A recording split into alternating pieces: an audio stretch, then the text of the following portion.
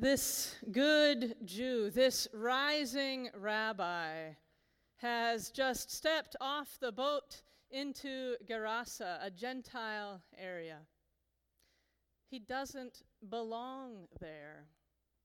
And then he joins someone who lives in the tombs. Dead bodies and places of death were considered unclean, something to be carefully avoided.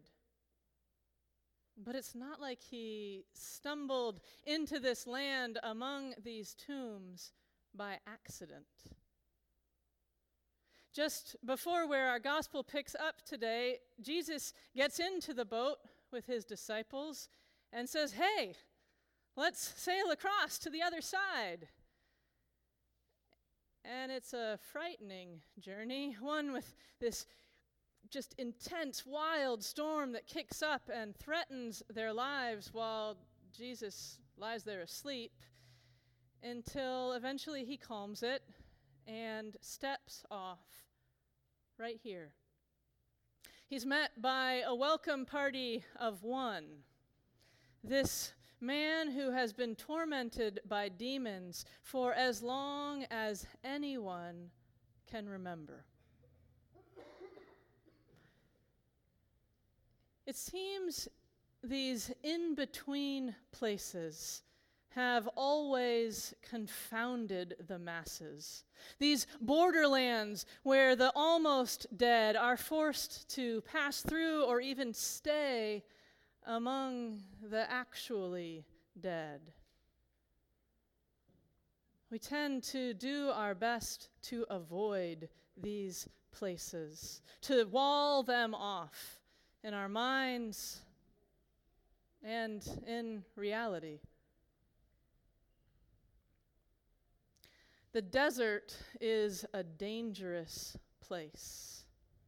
People do not go there unless they have to. This is how many of our godly play stories begin. And these words rang in my mind as I read the story of some of our peers this week. U.S. citizens called to make a decision about what actions are legal or criminal in the desert, in the borderlands.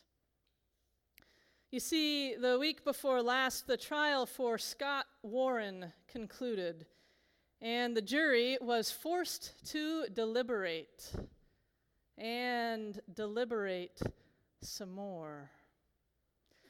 The charges against him were one count of conspiracy to transport undocumented immigrants, which carries a sentence of 10 years, and 2 counts of harboring these immigrants.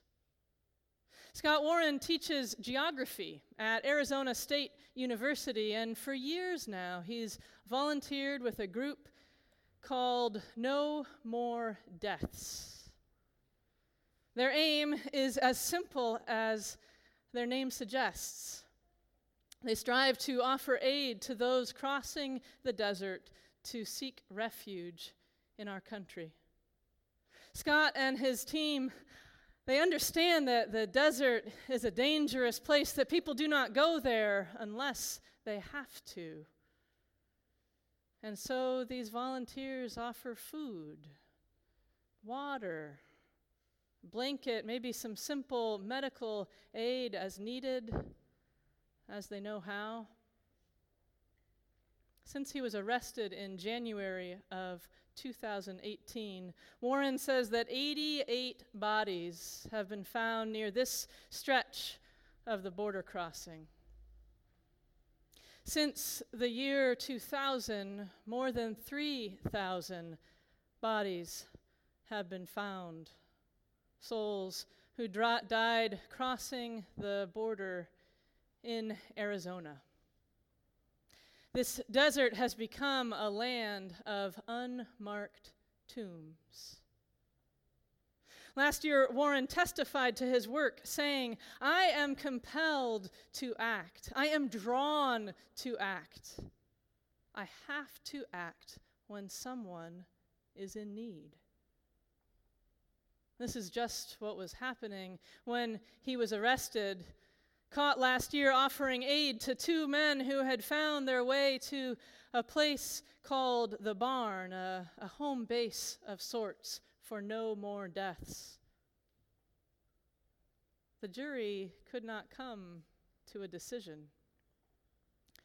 They could not conclude that he was guilty, but they also could not agree that he was not. They could not decide after 2 days of deliberations if Scott Warren was a criminal for the way he had shown up in these borderlands. Here's the thing. I think most of us try to avoid these fraught no man's lands most of the time. Whether it's the desert of our border or prisons or the encampments in our own neighborhoods, most of us generally steer clear. And many of these dangerous places, these places among the tombs, they are not physical locations we can pinpoint on a map, but instead they are part of ourselves, our lives, our broken connections with loved ones. Addictions we downplay, or dysfunctional relationships we ignore, or the breakneck speeds of life that we are so skilled at rationalizing.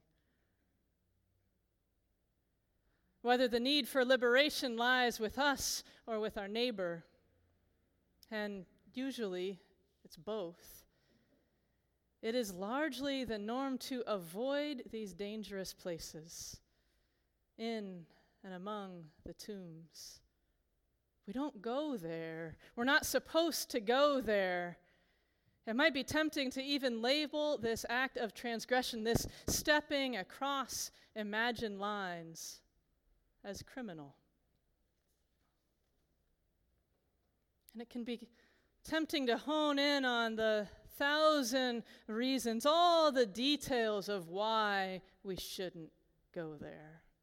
We can get really good at coming up with excuses. We can follow the way of this story and offering all kinds of strange details about what transpires after the healing. We could grab onto the confusion of how the demons are sent into the pigs, and how could the pigs deserve this, even as unclean animals back then? Or we could worry about the swine herds and how they lose out on their livelihood. Or we could try to unpack the terror the rest of the community feels in seeing this incomprehensible change that's taken place. And these are all fine questions. But together, I think they become red herrings, making the story into something else, something that's too much for that community and maybe too much for us. And we can find ourselves echoing that community and asking, Jesus, can you please stay away from us? Just leave with your wild healings already. It's there. It's right there, and they're begging him to leave.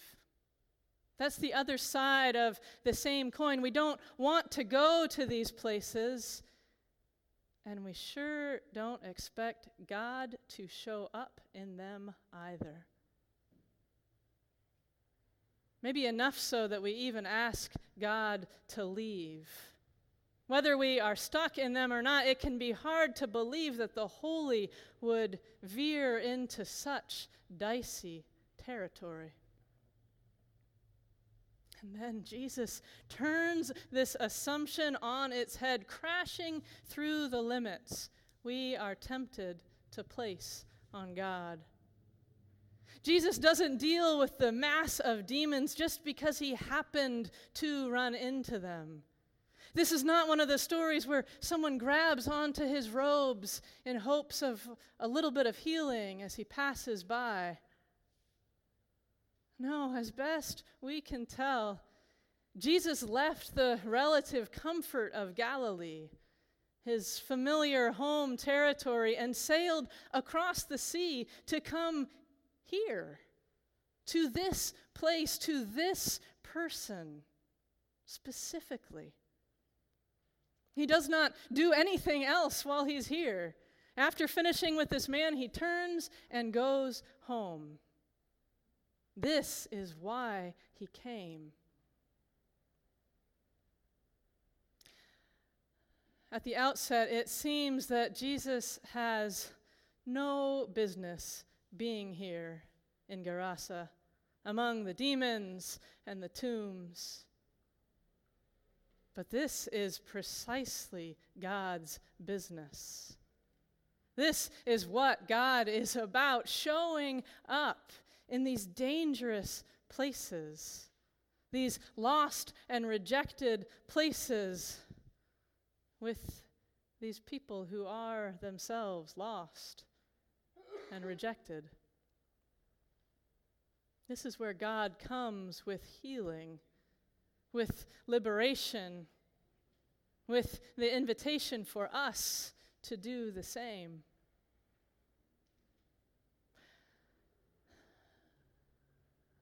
This is not a terribly popular view.